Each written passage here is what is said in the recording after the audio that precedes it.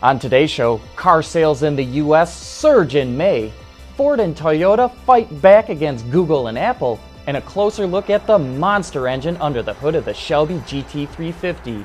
All that and more coming right up on Autoline Daily.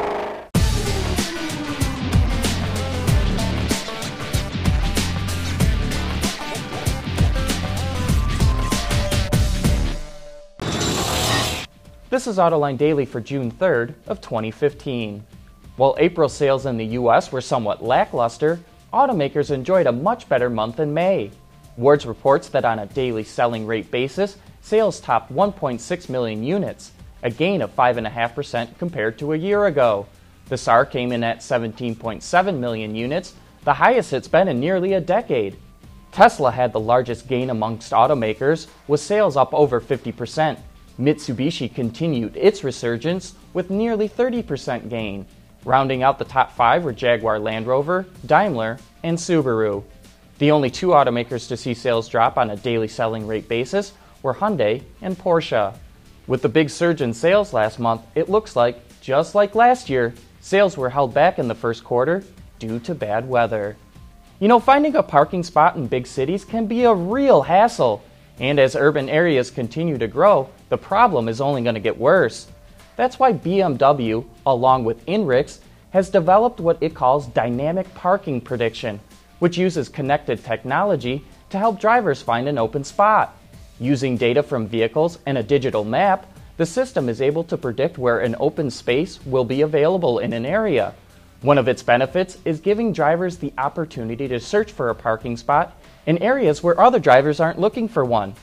BMW is demonstrating the technology in an i3 at the TU Automotive Conference in Detroit. And speaking of that conference, be sure to watch our coverage of the event starting today.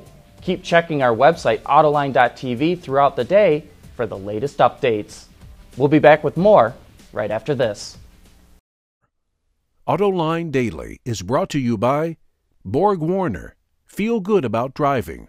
Bridgestone Tires. Your journey, our passion. Dow Automotive Systems. Breakthrough technologies for lightweight vehicles. And by Hyundai. Learn more at Hyundai.com. Last week, Chevy and Hyundai announced plans to offer Android Auto and Apple CarPlay in its vehicles. The technology allows the screen on your dashboard to look and work just like your smartphone. But some automakers aren't ready to give up that space to outside companies.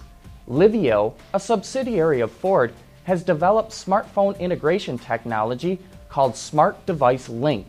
The open source software allows automakers to customize the look of a system to help differentiate between brands.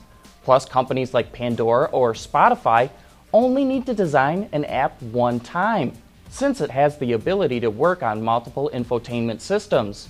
Smart Device Link is already attracting interest from other automakers. Toyota announced it's studying the system to offer in its vehicles, including Lexus. One of the biggest problems with touchscreens is that you generally have to take your eyes off the road to see what you're doing. But supplier Continental may have just come up with a solution to that. It just introduced a touchscreen display that uses haptic feedback across its entire surface. Haptic feedback recreates the sense of touch with a mechanical impulse that can be felt with a finger. The best part of Continental's display is that it allows the user to drag their fingers over the screen while giving feedback so they can distinguish between several virtual buttons. Automakers have struggled to find the right balance of touchscreen to button controls, but if Continental's unit works as advertised, it may have just come up with the perfect solution. Showing off concept vehicles for video games seems to be one of the hottest trends in the industry right now. But FCA just took it to a world's first level with the introduction of the SRT Tomahawk Vision Gran Turismo. To the best of our knowledge, it's the first automaker to release a spy shot of a camouflage virtual concept vehicle, lapping the Nürburgring nonetheless. I guess it must have been a slow day in Auburn Hills. If you'd like to learn more about the car, just click the headline in today's transcript. Coming up next, details about the all-new V8 powering the Shelby GT350.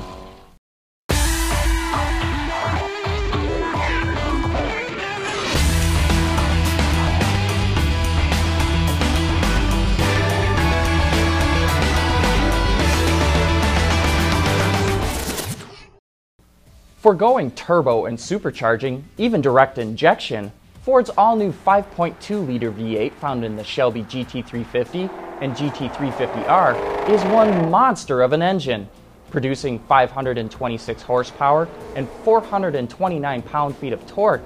This engine displaces 101 horsepower per liter, claiming the title of most powerful naturally aspirated engine in Ford's history. Screaming all the way to 8,250 RPM, it produces 90% of its peak torque at 3,450 through 7,000 RPM. Responsible for the engine's high revving nature is the utilization of a flat plane crankshaft setup similar to Ferrari's V8s. This approach helps the engine breathe more efficiently, reduces weight, creates more power, and bellows out a loud roar from the Stang's active exhaust system.